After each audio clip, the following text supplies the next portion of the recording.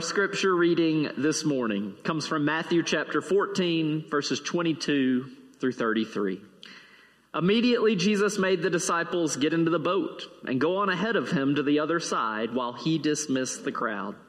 And after he had dismissed them, he went up on a mountainside by himself to pray.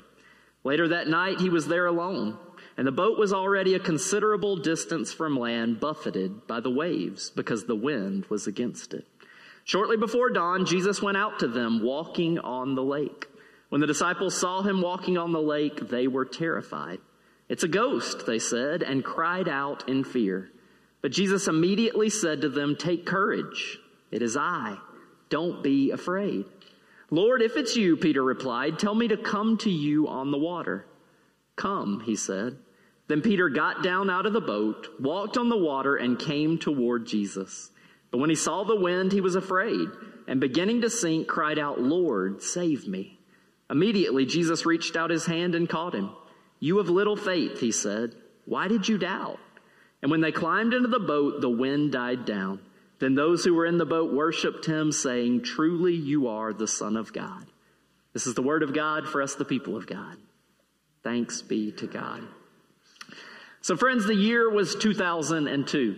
I had recently graduated from high school. I was on my own for the first time in my life, and I had been at Young Harris College for about 1 month. Now, if you've never heard of Young Harris College, that does not surprise me. At the time I was there, it was a small 2-year college in the middle of the North Georgia mountains. And being in the middle of the North Georgia mountains, there was not a lot to do there on the weekends. So one Saturday morning, my friends and I were trying to figure out what we were going to do that day. And we had noticed that there was a mountain behind our dorm that seemed to have a rock face on top of the mountain. And so we made a plan. We decided that we were going to make and pack dinners. We were going to hike to the top of that mountain. We were going to look at Young Harris College down in the valley, take pictures of it, eat dinner together, and watch the sunset together. So we began to enact that plan. We drove to the base of that mountain. We could not find a trail that would lead us to the top of the mountain, but we solved that problem really quickly. We just started walking through the woods in an upward direction, knowing we would eventually make it to the top. And after 2 hours of hiking up that mountain, we did make it to the top, and it was everything that we had hoped for. We could see miles in every direction off that mountain. We could see Young Harris College down in the valley. We took pictures of Young Harris College. We ate dinner together, and we watched the sunset together. Our plan had worked to perfection, except my 18-year-old friends and I, who had recently graduated from high school and were on our own for the first times in our lives, had forgotten one tiny detail. Do you know what happens in the middle of the North Georgia mountains when the sun goes down? I hear you. It gets dark. It gets really, really dark. And we had brought nothing in the way of flashlights or anything to help us. We quickly realized our mistake. We started rushing down that mountain in the direction of where we had parked the cars. But after 20 minutes, it was completely dark and we were completely lost. We were running into tree branches. We were running into trees. We were tripping over tree roots and rocks. And what kept replaying over and over in my head was Young Harris College orientation, when someone had stood up and calmly told all of the incoming freshmen that if you were ever hiking in the woods around Young Harris College, that there were bears in those woods. We were so scared, and it was so dark, and we were so lost in that moment. We wandered around in those woods for what felt like hours until we finally came through a particularly dense set of trees, and we noticed a small light off in the distance. And when we saw that light, we had hope. We fixed our eyes on that light, and we followed that light for another hour, hour and a half. We finally made it to the light. It ended up being a street lamp beside a road, and we followed that road back to Young Harris College, back to safety. And we spent the next month telling anyone who would listen about our adventures in the mountains and how we had been saved by finding and following that small light. I thought about that story a lot this last week as I was preparing for this sermon, as I was reading our scripture passage for today, and I was reading this Bible story. This is a story that most of you know. If you've been in church, you've grown up in church, it's a story that you've probably heard over and over again, but it's one of my favorite stories about Jesus in the Bible, and it's a story I tell the kids of our church a lot throughout the year. Jesus has just finished feeding the 5,000 with 5 loaves of bread and 2 fish. And as soon as he is done with that, he sends his disciples on ahead of him to their next destination. He sends them in a boat across a lake towards the next city that he's going to be teaching in. But he stays behind, and he dismisses the crowd, and then he goes up on a mountainside to pray. And sometime in the middle of the night, the Bible tells us that a really strong wind arises, and it begins to push the disciples' boat back and forth because it causes really strong waves. And then, so the disciples, before they had been disciples of Jesus, many of them had been fishermen. So they would have known what to do in this situation. And I'm sure that's what they were doing. They were taking the necessary precautions to keep themselves and the boat safe that night. But the Bible says right before dawn, they notice something strange on the water. They see a blurry, shadowy figure walking towards them on the water. It says it's right before dawn, so that time of day when you can just start to make out shapes, but you can't make out details. So we know it's Jesus, but they don't know that it's Jesus. They just see a blurry, shadowy figure walking on the water towards them. And their brains come up with the only explanation that they can come up with. They say, it's a ghost. And in response, Jesus yells out, take courage. It is I. Don't be afraid. The disciples are in awe, and Peter responds, Lord, if it's really you, tell me to walk to you on the water. And Jesus says, come. And in an amazing act of faith, Peter climbs out of the boat and starts walking toward Jesus. He has his eyes on Jesus and is walking towards him on the water. But at some point, our scripture tells us that Peter noticed the wind. He took his eyes off of Jesus and looked at the wind and waves. And when he did, he became scared and he began to sink. And as he sank, he cried out, Lord, save me. And I love the next word. Verse 31 says that immediately Jesus reaches out, catches Peter, and keeps him from drowning. Then Peter and Jesus walk back to and climb into the boat, and the wind stops. And our story ends with the disciples in awe of Jesus and worshiping Jesus on the boat. Friends, just like my friends and I kept our eyes fixed on and moved towards that small light in the mountains, Peter stepped out of the boat and kept his eyes on and moved towards something far greater, Jesus, who would later call himself the light of the world. And as long as Peter kept his eyes fixed on Jesus, he could walk on water. But when he took his eyes off of Jesus and focused on the wind, the waves, and the danger around him, he began to panic and he began to sink. So there are 2 questions that I've been wrestling with and thinking about this week based on this story. And I want to invite you to join me in thinking about them this morning. Number 1, what are the winds and waves in our lives that keep us from fixing our eyes on Jesus? And number 2, what can we do to help us keep our eyes on Jesus? The wind and the subsequent waves on the water caused Peter to take his eyes off of Jesus, and he began to panic and sink in the water. So what are the winds and waves in our lives that sometimes cause us to take our eyes or our focus off of Jesus? I think it can be many different things for many different people at many different times. It could be big things like a phone call from a doctor saying that the test results are not good. It could be financial troubles. It could be arguments or estrangements with members of your family, being betrayed by someone you love, or watching a family member struggle with challenges or sicknesses and not knowing how to help. Or it could be a cascade of small, inconvenient things that taken all together cause us to become irritated, tired, or overwhelmed. We all experience times when life becomes hard, life becomes overwhelming for any number of reasons. And when these times come, fear and worry naturally come with them. And if we give into and focus on that fear and worry, we take our eyes or our focus off of Jesus. And with our eyes off of Jesus, we're like Peter. We panic and we begin to feel like we're sinking under the weight of our troubles. During these times, we sometimes lash out at others. We say things we wouldn't normally say. And we act in ways we wouldn't normally act. We feel like we're sinking because we've taken our eyes, our focus, and our faith off of Jesus. And instead, we're focusing entirely on our fear and worry. Are any of you feeling that way this morning? Can you remember a time when you felt that way? I know I can. And it is a horrible, horrible feeling. And it's so easy during those times to lose yourself in the fear and worry and forget to fix your eyes on and focus on Jesus. And so the second thing I want us to think about is this. When those difficult times come in our lives, and we all know that they will, what can we do to help us keep our eyes on Jesus, to focus on him instead of our fears and worries? I think there are many ways that we can do this, but I wanted to mention 3 briefly this morning.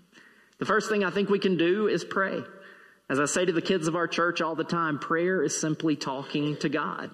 When these difficult times come, we can talk to God about them. If you're angry, sad, or worried, you can talk to God about it and ask God to help.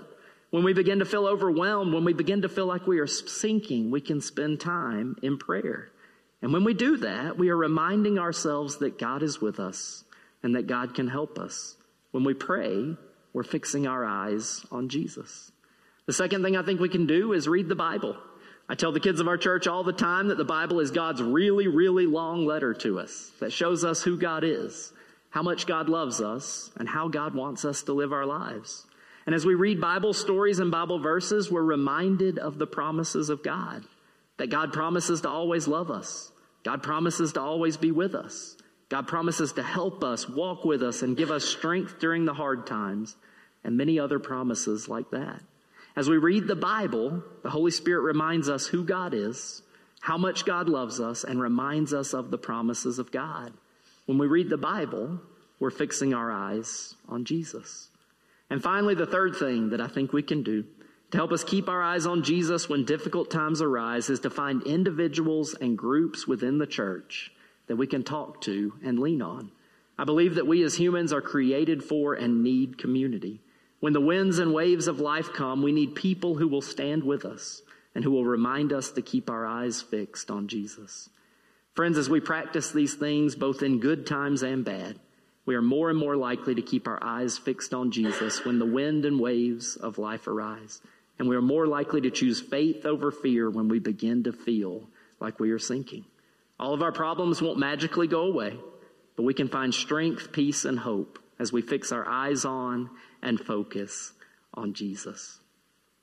So I mentioned a minute ago that there were many practices that could help us keep our eyes fixed on Jesus. The reason I chose those 3 in particular is because those 3 helped me in one of the hardest moments in my life. Tomorrow marks the 8-year anniversary of when me and my family arrived here at Bluff Park United Methodist Church. We've been here for 8 years, and I think it's been a good 8 years. And when I arrived here 8 years ago, I was on top of the world, right? I just passed a really important interview in the ordination process in the United Methodist Church. I was coming to a new state, to a new city, to a new church to teach new kids about the love of Jesus. I was coming with my family, which was my 3-year-old son, Gavin. If you see him up here, he's not 3 anymore. He had much less hair at the time. But I was here with Gavin. I came with my wife, Stephanie, and Stephanie was pregnant with our second child. I was on top of the world when I got here. But about a month and a half after we got here, Stephanie went into labor really, really early. She went into labor at 26 weeks pregnant. And we rushed her to the hospital, and thankfully they were able to stop labor that day. But they put Stephanie on bed rest for the remainder of her pregnancy, what ended up being 11 weeks.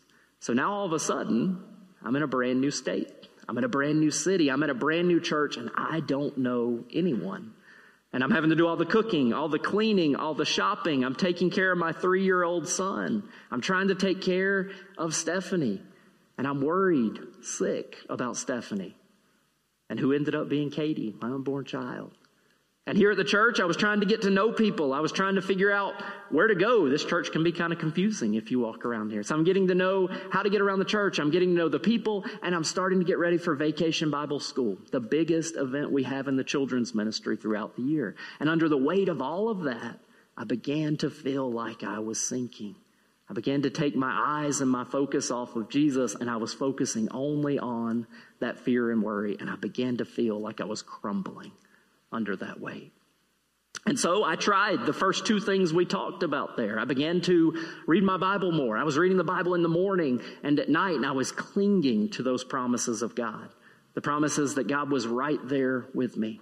that God would never leave me and that God would walk with me and help me through the hard times. I began to pray more. I began to pray every time I felt that anxiety and worry welling up within me. I would sneak away somewhere to a quiet place to pray and to pray those promises of God to God and to ask God to help me, to be with me, to walk with me, and to remind myself that God was there with me. And those two things helped more than I can possibly describe up here right now. But what helped more than anything during those 11 weeks was the love and support of this church.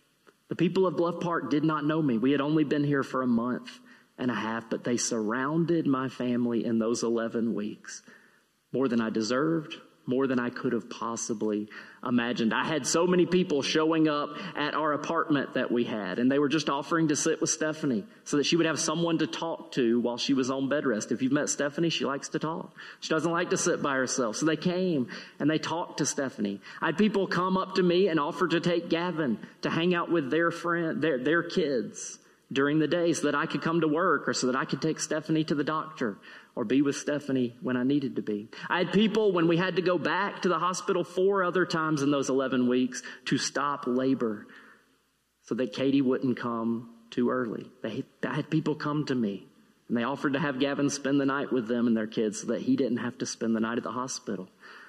Gavin, am I a good cook?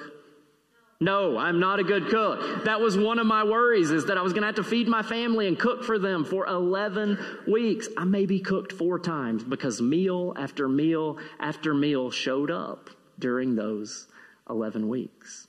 Tomorrow marks the 8-year anniversary of when my family arrived here at Bluff Park. Friends, I really don't think I would have made it through 6 months here without the love and support of this church. I firmly believe that praying, reading your Bible, and being a part of a community of faith or a small group can help us keep our eyes fixed on Jesus when those winds and waves of life arise. And so as we close, I want to encourage all of us to do something this morning. I won't call it homework because I work with kids and I know that's not a fun word. Let's call it a challenge. I want to challenge all of us to practice something daily or weekly that helps us keep our eyes fixed on Jesus. You may want to try to read your Bible or pray daily, weekly, or simply more than you have before. If you don't know where to start with that, our church has this great thing called Life Track Daily, where we'll send you a daily email with prayers, a scripture reading, and a small devotional that arrives every morning. And if you're interested in that, come find me after the service or talk to Reverend Ross in the weeks to come. We can help you get signed up for that. You may want to try to join a small group in our church, something like a Bible study, the Gathering Sunday School class, or a common table. And if you need help with that, please talk to or email Reverend Ross. I know he would love to help you with that. You may want to try something we haven't talked about this morning that you think will help you keep your eyes fixed on Jesus. Whatever it is, I want to encourage all of us to consider practicing something this week that will help us all commit as individuals, families, and as a church to keeping our eyes on and following Jesus, the light of the world. In the name of the Father, the Son, and the Holy Spirit. Amen. Hey friends, I just wanted to take a moment and say thank you for tuning into our message this week in the gathering. We hope you found it meaningful and life-giving. As always, you're invited to join us for worship on Sunday mornings at 10 a.m., either in person here in the chapel or online. If you want to know more about who we are at Bluff Park United Methodist Church, you're invited to check out our website. There you'll find out who we are, what we have going on, and how you can be a part of it. As always, friends, if there's anything that we can do for you, you're invited to reach out to us. We are here to help you and support you in any way that we can. We hope that you're having a great week, and we look forward to seeing you soon.